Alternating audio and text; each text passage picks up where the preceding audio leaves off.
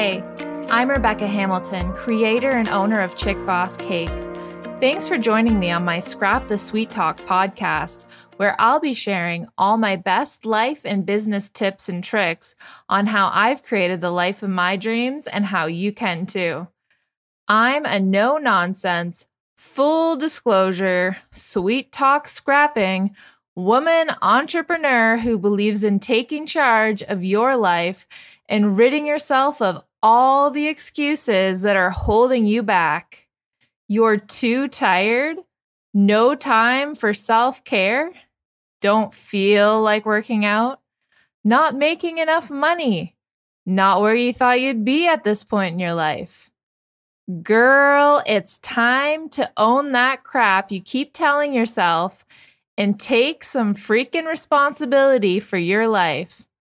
You're the reason that you're at where you are today. Yep, I said it. I totally called you out. You. Real friends don't sweet talk or candy coat reality. They tell it like it is.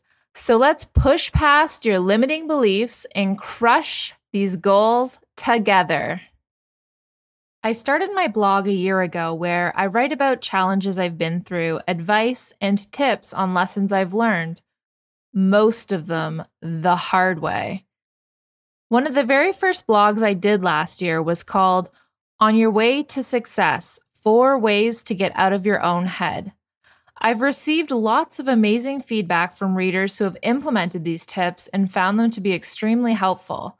So I felt like kicking off my first official podcast by elaborating on these tips would be a great way to start. No need to take notes. You can just head on over to my blog on my website, chickbosscake.com, and click on the blog at the top of the page. All the main points I'll cover today will be there for you. If you're enjoying my podcast, please reach out and let me know and share it with your friends. I'd love to continue creating them, and having listeners is kind of an essential part of that. So let's dig in, shall we? On your way to success, 4 ways to get out of your own head. Number 1, stop hating on your competition. I mean it. This goes for all industries where you may be secretly wishing your competition calls it quits and packs up tomorrow. Let's just take a moment to think about the general qualities that your quote-unquote competition likely has.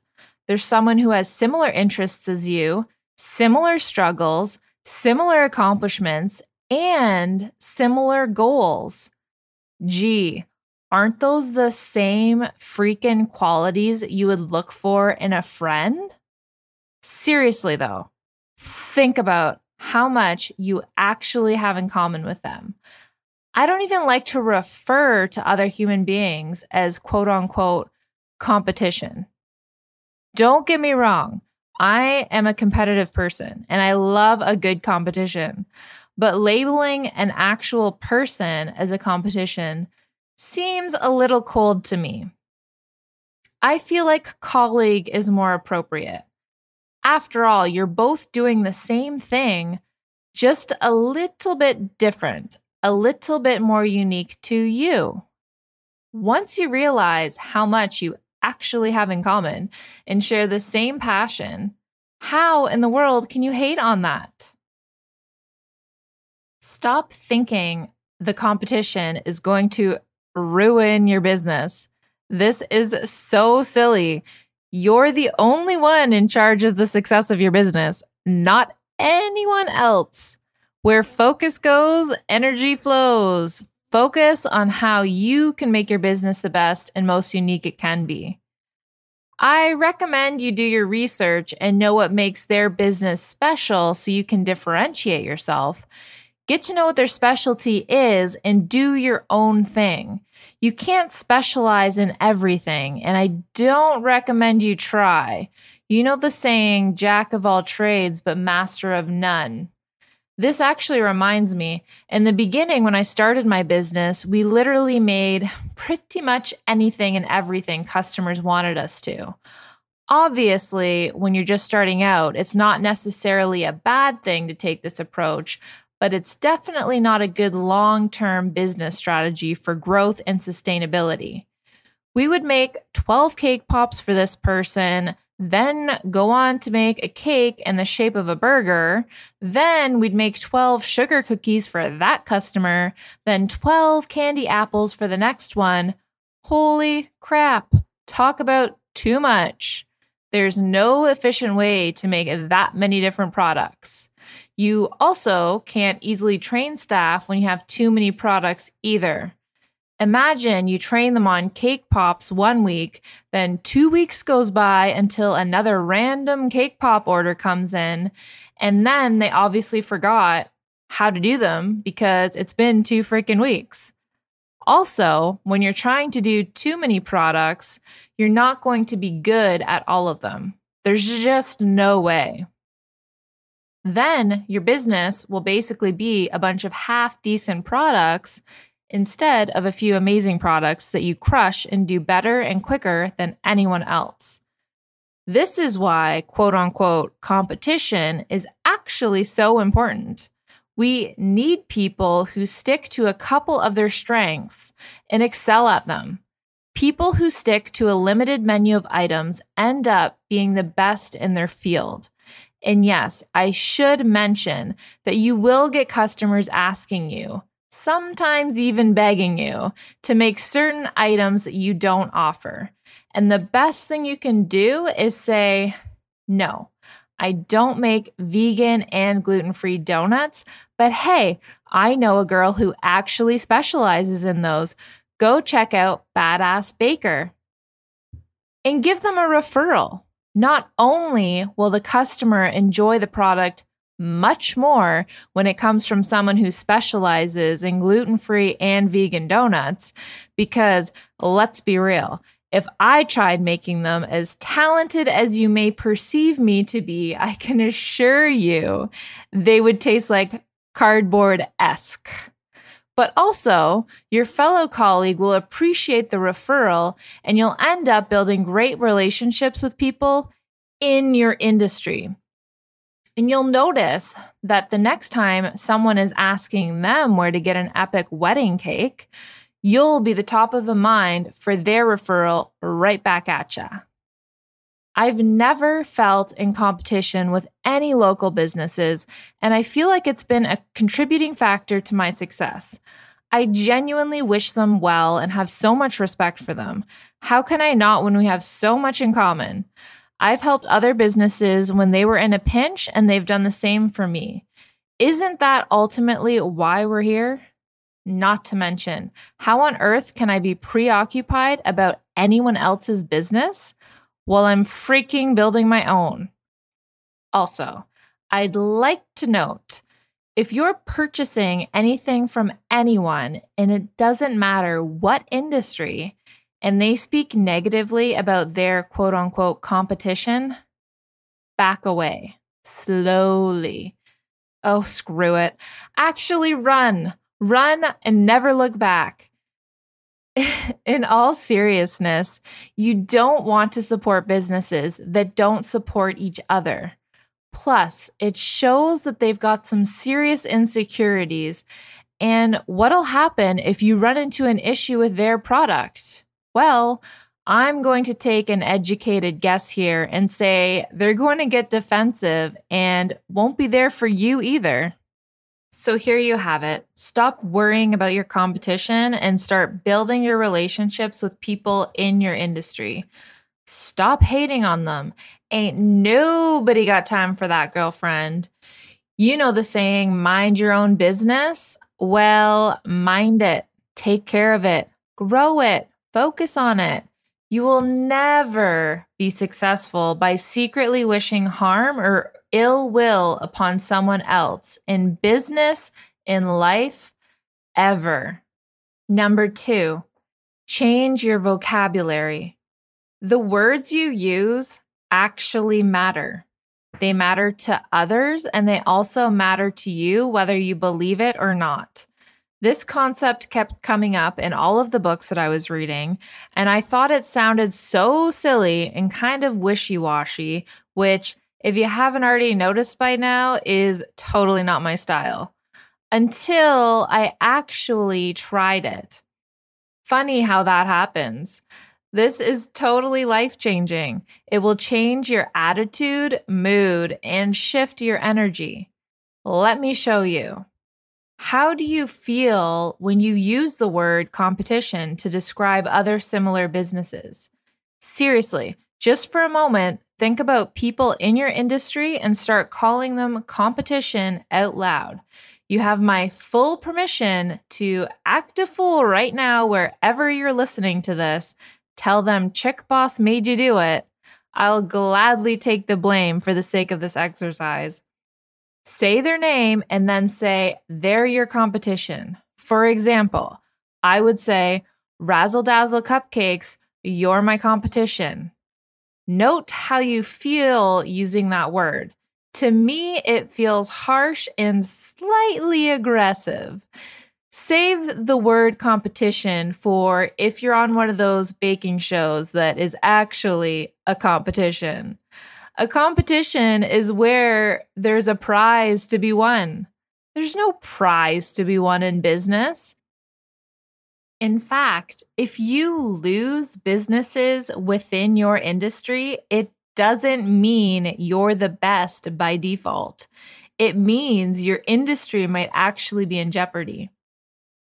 So let's change the vocabulary now to something else and see how different it actually feels. Let's use the word colleague or friend to describe the same businesses. For example, Razzle Dazzle Cupcakes, you're my friend and colleague. For me, there's a huge difference in my feelings associated with those two scenarios. Try it and see how you feel. Another small way to start changing your vocabulary is by replacing all the have tos to get tos. I get to go to work today. I get to go to the grocery store today.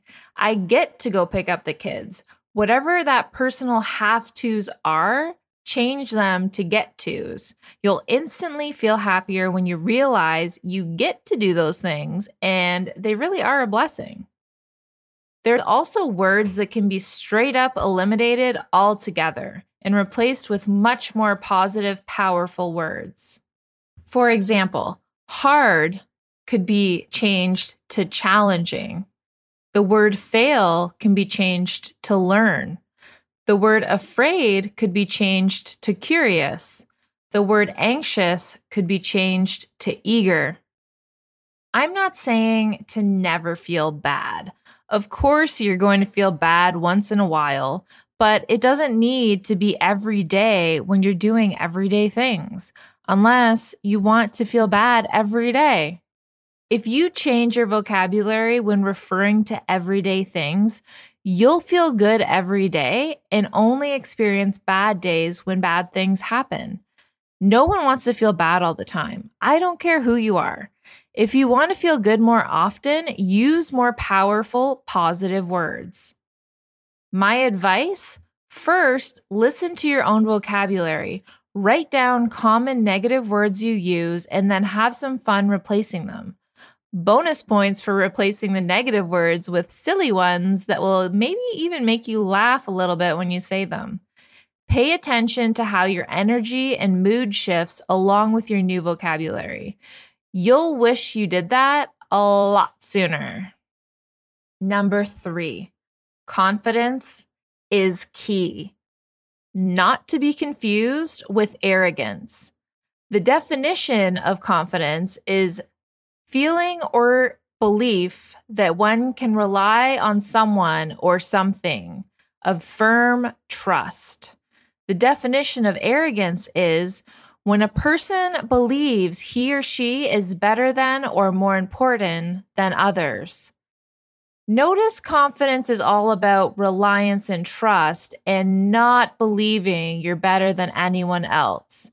Because hello, if you don't believe in yourself or your products, how the heck do you expect anyone else to? Listen. No one expects you to be 100% confident about everything in this life, but they sure as heck expect you to be confident in you and your products. Confidence or lack of it will be obvious in so many ways: how you speak, how you present yourself, body language, eye contact, etc. People can tell, and more importantly, they can freaking feel it. Confidence is knowing you're going to do whatever it takes and knowing you're genuinely in love with who you are and what you have to offer and your products. The more authentic you are and the less you seek approval from others, the easier and more natural confidence will come. The beautiful thing about confidence is once you have it, you can use it to build others up. Truly confident people thrive off seeing others succeed and reach their goals. Confidence is not found, it's created through self-awareness and authenticity. Insecurity is the opposite of confidence. Insecure people are those mean people you see online trying to tear other people down because they have unresolved issues within themselves that keeps them in a dark, unhappy space. No truly confident or happy people actually do that. Anytime anyone is ever mean to you, it's simply a reflection of their own insecurities coming out and literally has nothing to do with you at all. Just simply understanding this concept going forward is going to change your life. Once you know this information, you can have empathy towards mean people and feel a tiny, teeny bit of sadness that they choose to live their lives in that dark space. Then delete them, block them, and don't waste any energy or time interacting with them. Fitting in is also another form of insecurity. It never even occurred to me to try to fit in or be anything other than myself. But if you're struggling with this, then get a new group of friends who celebrate you for being you. Don't be afraid of loving what you love unapologetically. Chances are it'll be the very thing that makes you stand out and actually succeed.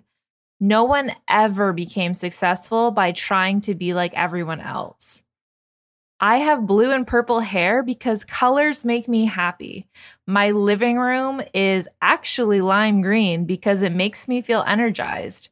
My nails are usually blinged out because sparkles make me smile. I like to travel to unique places because they inspire me. I make over-the-top desserts because I like everything to be a little bit extra, if you couldn't tell. Number 4. Meditate. This will literally get you out of your own head. I remember the first time I tried meditation. I think I almost died of boredom. 1 minute felt like 1 hour. I didn't get it. Fast forward a couple of months in, and it's actually been life-changing. I can focus so much better, clear my creative, always running mind. My body feels way more relaxed. My breathing is more calm. Sorry if this is TMI, but my periods have been way better. I used to carry so much tension in my stomach, and it resulted in so many digestive issues and a terribly painful period my entire life until recently. There's been so many health benefits to meditation, I could go on forever. It's so beneficial for everyone at any stage of life, but let me tell you, for a creative, introverted individual like myself, it's essential. Like I said, I used to carry so much tension in my body just from the way I was breathing on a daily basis. I used to think the tension was created because I was stressed.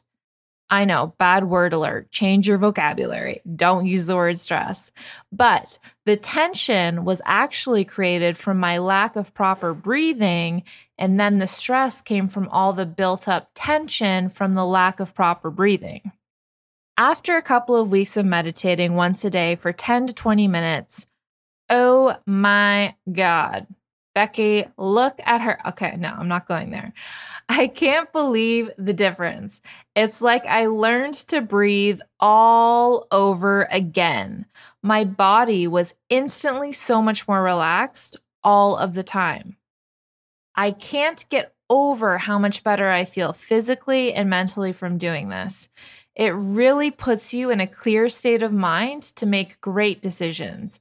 It seems so basic and simple, and that's because it actually is. I know as humans, we always want to try to make things seem more complicated than they actually are. Why the heck do we even do that? I'll never know. Like, we're too lazy to do the simple things, but the secret is that the simple things are the only things that actually freaking work. Like, the key to looking good and feeling great is eating healthy, moving your body, meditating, taking care of ourselves. It really is that simple. Try meditating for a consistent period of time. The app I used is called Headspace. You can download it on your phone. There's a free version of it. I bought the paid version for me, my husband, and our staff to use because everyone could use a little more calm and well-being. Thanks for listening to Scrap the Sweet Talk podcast with me, your host, Rebecca Hamilton, owner and creator of Chick Boss Cake. I can't wait to talk to you again soon. Hit me up on social media. I'm on Instagram at Rebecca at ChickBossCake or Facebook as Rebecca Hamilton. Today is a great day to make greatness happen and start creating the life of your dreams.